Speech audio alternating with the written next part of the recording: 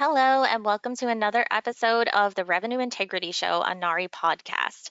My name is Jacqueline Fitzgerald, and I am the director of NARI. We are the National Association of Healthcare Revenue Integrity. And if you haven't had a chance to check us out online, you can do so at nari.org, NAHRI.org. All right, we've got a great show for you today. Although a bittersweet announcement here, we are putting the podcast on hold for the time being. So today's episode of the Revenue Integrity Show will be the final edition for the foreseeable future. We will continue to bring members expert insights and opportunities for engagement with our NARI quarterly member calls, weekly Revenue Integrity Insider emails, and the annual Revenue Integrity Symposium. As always, you can find past episodes up on our website or across your favorite podcast platform. So plenty of revenue integrity insights and education available for you ongoing. All right, so the last time that we had met, if you missed us, we talked about provider involvement in revenue.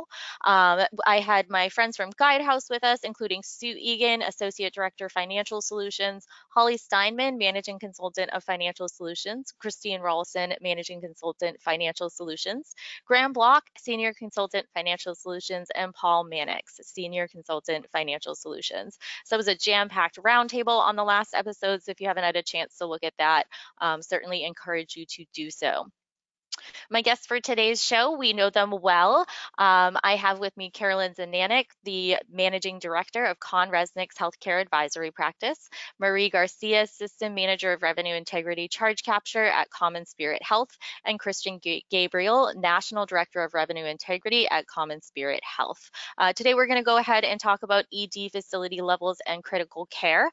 Before we get into that, I do want to call attention to a resource that some of the members of the advisory board have just released, including Christian and Caroline, who are here with us today. So we put together some revenue integrity job descriptions that have the stamp of approval of NARI and the advisory board on them. So these will be your standard rev integrity job descriptions and roles, kind of helping you to determine where some of those responsibilities should lie within your department. And if you're hiring or trying to staff up your department, what those jobs really look like. We also have a fantastic algorithm in there. Thank you to Caroline for that one. So if you are trying to figure out how to right size your department, that algorithm is perfect for you. So if you head over to the NARI website under the resources section, you'll see this on the job descriptions tab. This is not limited to just NARI members. This is open to everyone. So feel free to download this resource and make the most of it and share it with your peers. So with that, I will hand it over to Christian, Caroline, and Marie. Any comments that you wanted to make about this resource for the job descriptions and the algorithm before we get into our ED facility level discussion? Yeah, it was fun. I know when we started to talk about, what are the revenue integrity teams facing with these days, and it's always in trying to justify their positions and creating job descriptions. So thank you for the opportunity to be able to participate in that. I hope that our listeners, do find it valuable. I know it's every organization is unique. Revenue integrity is everything under the sun, I always say, but hopefully it'll be available, for you all. And one of the recommendations I remember making to the committee is that we not restrict the job descriptions to those just NARI members. So I really hope you guys are able to access it and leverage it. And it was fun while we were making it.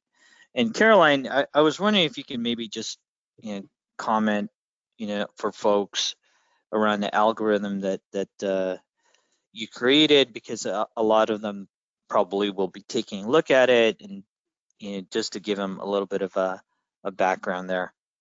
Great, thanks, Christian. Yeah, the algorithm was something that I created years ago, and was actually working with the integrated health system to jumpstart them into creating a revenue integrity department. So it was an idea of defining what revenue integrity was, which for I think a lot of organizations is really one of the critical and hardest steps.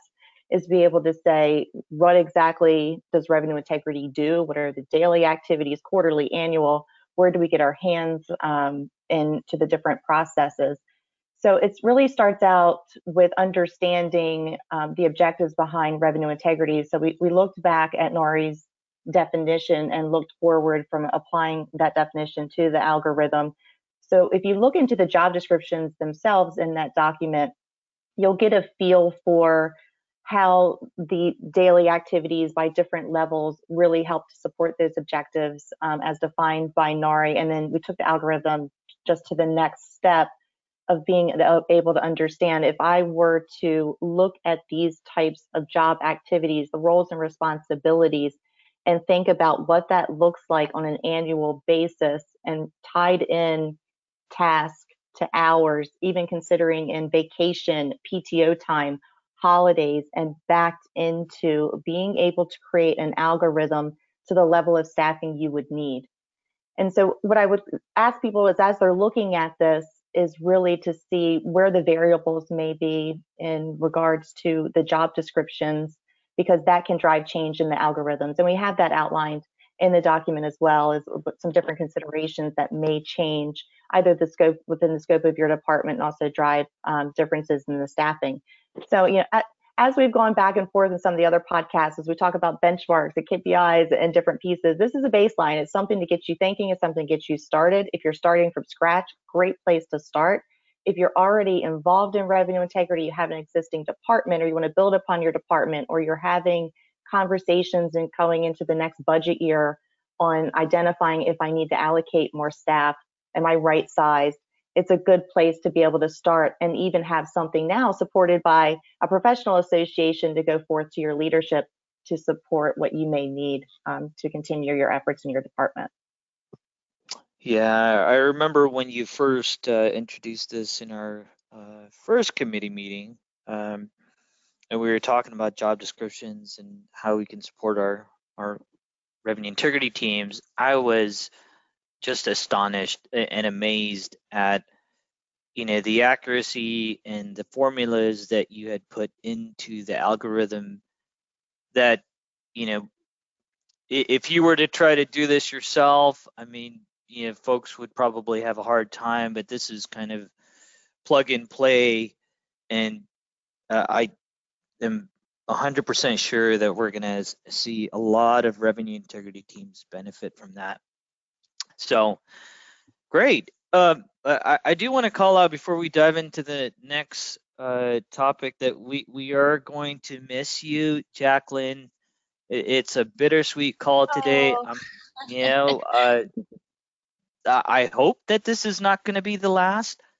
I know I speak for the panelists that we feel honored to be with you on this Thank you. last podcast. So we're definitely going to make it really, really fun. Great. Thank you so much, Christian. We wish you best journey and a foot forward in your endeavors there. So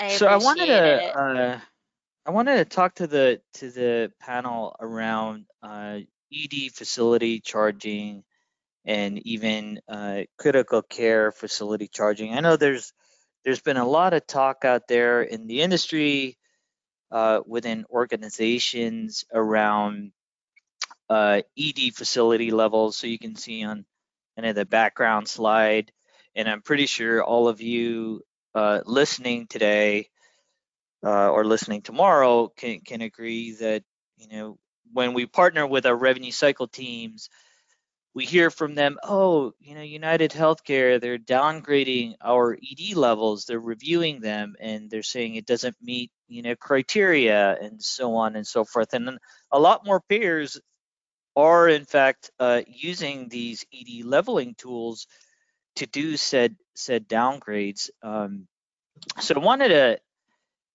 pick your brain, Caroline and Marie. What are some of your thoughts around how organizations can essentially fight these? And I know that's such a rough word, but it really is, right? We feel like we've done our due diligence in adhering to the regulations where, we've set the standard for our own bell-shaped curve and facility services, but yet we still face these challenges of downgrades for ED facility levels, and then we can move on to critical care should we naturally get there. So, Marie, if you don't mind, I'll jump in. ED facility leveling has been something that I've been following for a number of years too, and I think definitely as far as a lot of people have developed, and even some of our software vendors out there have developed just the process of getting to how do you define a facility level to get to those bell curves, as you mentioned, Christian. So, without a national standard still yet to be created on what exactly it takes to be a level 2 or level 3, whichever level you may be, it really is coming down to the facility to have a defensible process for doing that. But definitely hearing from our organizations, as you stated, where there may not necessarily be denied coverage or payment, but more so on the downgrade. And what had happened originally when we started seeing this from certain payers was revenue integrity departments were monitoring denials, not necessarily the reduction in payment or the down coding or taking it down to a different level of benefit for the purposes of payment. So for a while, it went about unnoticed in certain areas, but definitely has created, there's a more awareness around that now. And there's companies out there that actually, as far as, having the fight, they help to perform the defense audits and do appeals and different pieces there. And some of the feedback from those organizations in that process is sometimes it's just not good coding. It could be the process of how coding has come through the lack of documentation. So, before, how I look at it is before going to the payers is really looking internally. Do we set up the leveling criteria correctly? Are we capturing the right information to drive the correct diagnoses? Because what's happening on the payer side is there's a list out there of diagnosis codes, and the payers are looking at them. And in some states, there's rules that you have to have at least 2 or 3 before they downgrade, or it could just be 1. And it's that final diagnosis that they're looking at, not what the patient came in for, what procedures and services you provided, but really what's the final diagnosis at the end of the day, and saying, based on this diagnosis, let's use, for example, chest pain. Just based on chest pain alone, I'm going to downgrade your level 4 visit to come down because there's not a definitive diagnosis. It wasn't found that you had an MI or you went into observation or you had to have surgery, or an emergency cath or anything like that. They're strictly looking at chest pain. But as we all know, there's a battery of tests, diagnostics that happen to be able to determine somebody coming in with chest pain, right? They could have just had indigestion, but there's still that resource and time related. So the preventable, diagnosis list for emergency room visits is out there, and that's what the payers have been looking at historically. Right. So Marie, I don't know if what you're experiencing on the provider side, if you want to speak to what you've experienced. Well, I think that you actually hit the nail on the head when you mentioned sometimes it's just not good coding. I've actually had this conversation multiple times over the last month and just had a discussion yesterday with a colleague about it. And in our attempts to build these algorithms and create automation, we've created these issues. And so going back to what you guys started with your, justifications for revenue integrity teams and job descriptions, this is a prime example of why sometimes we just need people, good old-fashioned coders really looking at these charts and helping with input for the algorithms and how we're going to get to these levels, and how we select critical care levels and things like that. Some things sometimes don't work well with automation, and I think that this is probably one of the best examples that I've seen. And I think there's a way to clean it up. I think there's a lot of discussion throughout the industry of, how we can do this better, and push back on some of the denials, but agree 100%. Sometimes it's just not good coding. It's not justified. So we have to find a way to do it better. One of the things that, I'm sorry. Go ahead, Christian. Caroline, were you gonna? Oh, okay.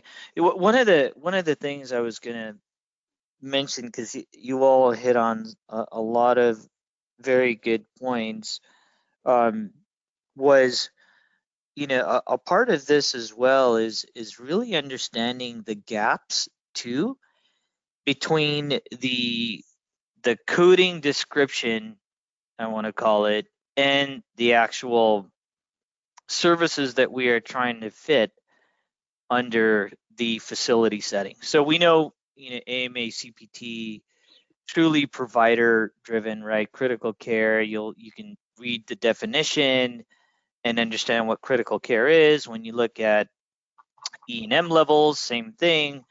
And then you try to fit in our facility services, and I think there is a gap there as well, right? It doesn't quite fit in the facility setting as neatly, and as rightly so, since it's really driving professional reimbursement. There is that gap in the facility setting. What are your thoughts on that? So I would say my process and how I see ED facility leveling is I prefer a point-based system over the intervention-based systems. Intervention-based was introduced by the American College of Emergency Physicians together with the HEMA years ago, and proposed to CMS, and it wasn't adopted as a national standard. And so what came out of that was the 11 standards or guidelines for creating your standard, right? Yeah. That came out of that. And so I tend to go more towards a point-based system and assigning those tasks and interventions more to points, and even more so making 1 point a minute. And when you sit with nurses and you sit with clinical staff on the facility side and say, if you're going to triage, or you're going to do a coma scale, if you're going to do these certain things, what on the average time does it usually take you? That you're going to get better feedback from the clinicians because they can speak in time. Where you see some other models out there where you might have a task where it just has a value of 10 or 100. Well, what does that mean? You can't equate that to anything. So it becomes more defensible if you take it down to more of a time constraint piece of it. But it's also understanding too, as we've gotten into the more complex EHR systems that are driving these tasks and the models for us based on documentation, we have to understand how all of that is interrelated to the different tasks and interventions between our facility clinicians and our physician staff. They're providing their professional services. And I see a lot of times where that gets mixed up either in an upgrade or a transition to a new model or even a new technology, that gets lost. And that bell curve shifts all over the place. But it also can drive different things. I mean, to be preventable, I think one option is we can obtain the list of what's considered to be a preventable emergency room visit and utilize that to create flags in the system that if you have a visit that's a 3, 4, 5 or critical care and has those diagnosis codes coming out, before you even it gets to the payer, maybe let's stop them, as Marie said, where's the staff to then look at those pieces? So whether it's in a work queue or an exception report, however it's going to be flagged and noted prior to that transfer to the payer, let's put our eyes on it. And maybe there's some corrections that can be made before it goes out the door to prevent that denial or down code coming back. Right. Marie, what are your thoughts around the compliance piece related to this? So you talked about coding earlier. Now it's like, we're talking about like looking at bell-shaped curves, which absolutely is necessary when you think about compliance. What are some other things that you would kind of recommend to our listeners when looking at facility levels and critical care and being cognizant of, right, you're doing this to defend the charges, you're also doing this to make sure you recoup revenue, but how do you remain compliant without throwing out red flags? What are some of your thoughts on that? My thoughts around that are that your policies need to support your the way you calculate your levels. I mean, to the point that you guys discussed, we're trying to translate CPT codes that were intended for pro-fee billing into facility charging and coding. And, CMS has recognized that that's probably not the easiest thing for us to do. And there's a lot of guidance out there that says, please have your own policy in place and be compliant and consistent with it. And I think that's where a lot of facilities and hospital systems, they fall short. They're missing that key piece, is that internal policy that says, this is how we do this every time for every patient. And then, they're falling out of compliance. And with the new EHRs and all these new algorithms, I think people really struggle as to how to get into that detail in a policy and explain how they're getting to these levels. So that's, I think, a struggle I've seen throughout different systems and even different EHRs that would probably set us right on a compliance side if we could get to that point.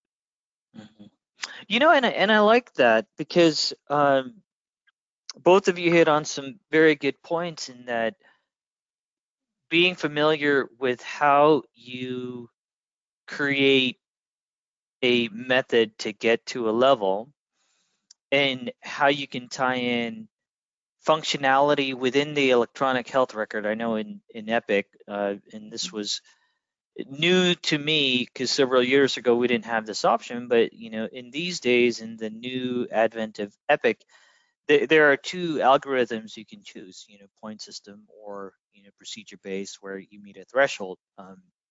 But for those listeners and teams that may not have a robust, let's say, electronic health record per se, and maybe still on some kind of paper algorithm, so to speak, to your point, Marie, at the end of the day, when it comes to justifying your charges and levels, a policy would certainly supplement that, right? And would be an artifact used maybe even in an appeal. So I love that. Caroline, anything else to add on that? I would say, and definitely, I've seen where payers have come back to hospitals and health systems asking for their policy and procedure of how they come up with their facility levels. And a lot of times, and it could just be because I'm sitting on the consulting side, they're reaching out saying, help me write this, because they didn't have one. So when you look at it from a compliance standpoint, how can you audit for consistency and say that you've met those standards for creating your guidelines if they're not written somewhere? And how is somebody else going to come behind you and help to support that you're at the right level? That's definitely a critical piece. Yes. So in the absence of writing and this question goes out to either of you, in the absence of creating a formal policy, when you think about steps and grade, back to basics, what would you recommend facilities to at least begin kind of quantifying services to levels? And is there something out there that they can leverage as a base, even though it may not be the best or may not reflect the same services they have in their facility? So I would say at a national level, and we run into the same thing on the physician side, you take an even emergency room out of it, and a physician group wants to see their E&M bell curve. You can look at it at a national level. You can break it down by specialty. You can break it down by geography. Everybody's different, right? So it's really looking at, you have to be careful and look down at your facility and your severity. So I often direct clients to look at their patient severity mix. Are you higher on the low acuity end? Do you see a lot of headaches, a lot of pink eye? Maybe you have less of a primary care network in your area, or urgent care system is driving that lower acuity to your emergency room? Or are you more, in a very busy urban setting where you have more trauma type patients? Are you a trauma centered? Are you getting all of the auto accidents? Are you getting some of the larger pieces that are going to drive you to a higher level? Or are you even known for being a cardiac hospital that may be bringing in, again, those higher acuity patients to you? So you really, I would start with the patient mix and layer that on top of your bell curve.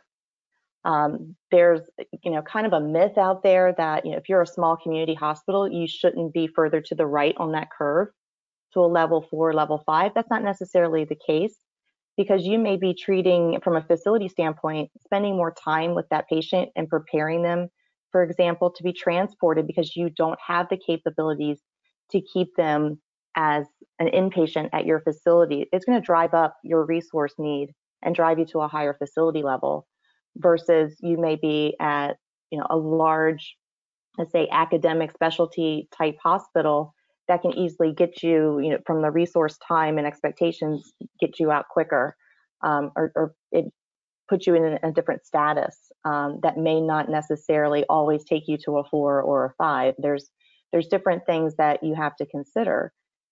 Even in very small critical access hospitals, that's always been that they've always said, well, it looks funny to us if we have level 4s or level 5s. We have a tendency to stay around 3.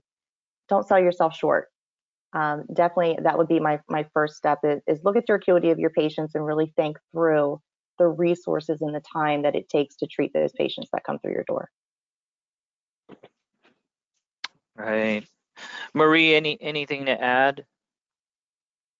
I mean, I would definitely agree that patient acuity is a great place to start. Many years ago, I worked at a small community hospital. It was a standalone. It wasn't a part of a big system.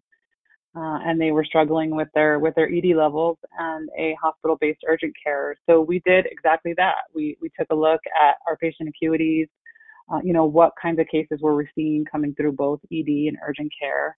And ACP has a great resource. They have tons of grids and recommendations. They even allow you to use their criteria. You just have to ask permission. So we did that. I mean, we created all these templates and point systems. I also agree that the point systems are the way to go. So that's definitely where I would recommend people to start. Right. Because recognizing the fact that when we think of where organizations are, and some are barely starting, and some are in the middle, and some are more advanced. I believe both of your responses really helps address that for our audience. And I think on one last note, you kind of to close this out here, that the challenge around facility levels that I've seen, because you brought up some very good points, Caroline, in that looking at the levels, and as you create this matrix, so to speak, on services and how that ties into a level, and you get it documented so that you can justify, you'll be in a good place. But when I think about larger organizations that share an EHR, that have to rely on a single algorithm, there are essentially going to be winners and losers, right? Because we lose the opportunity, so to speak, to tailor our facility levels to that given mix of facility or facilities within that geographic population. So I didn't know if any of you, before we hand it over to Jacqueline, if you guys had any thoughts on that. Well, I know in certain systems, in EHR systems, that are, when they have that module in place and it's standardized and shared across different geographies, there is a way to flag the location and make specific differences. I think what the issue comes about is who's going to maintain the overall standard and the guidelines. Now, you might change your point values at the geographic level, but once you start, having too many hands in the pot, right, it could start to get a little messy. So definitely want to have internal controls around that. But I definitely would go back, if you have the ability to have the controls based on, here's our standardized framework, maybe the values may change based on how you're structured from your workflow and your staffing, and even the capabilities that you have at the individual hospitals. I would double check with the vendors, because a lot of times you can flag behind the scenes. You can have various modules based on differences by location and facility. to be able to do that. But it really does come down to making sure that you're keeping that standard framework at least in place, and you never want to have too many exceptions, right, to that standard, because it just snowballs. Exactly. Yeah, because we get into kind of the hot water of, oh, so you're gaming the system to get paid. Got it. Yep. Yeah, exactly. So I know we're at time. So Jacqueline, I'll hand it back to you. It's Sure. bittersweet. I Yeah. can't believe 30 minutes, less than 30 minutes just flew by just like that. It did. No, it's always flies by when I've got you guys on the line. So I do appreciate Caroline, Kristen, and Marie for joining me today for what will be our farewell episode of the Revenue Integrity Show. But as I mentioned at the top of the program today, Nari will still continue to provide you with all of the benefits you're accustomed to, bringing expert insights and opportunities for engagement with our membership calls, our weekly e-newsletter, and so on and so forth. And do stay tuned for information about 2022 virtual and live events. Lots of great things in store for the association in the coming year. So with that, we'll go ahead and close out the show, and go ahead and feel free to catch up on past episodes up on our website or across your favorite streaming platform if you find that you miss us from time to time. Thanks, everyone.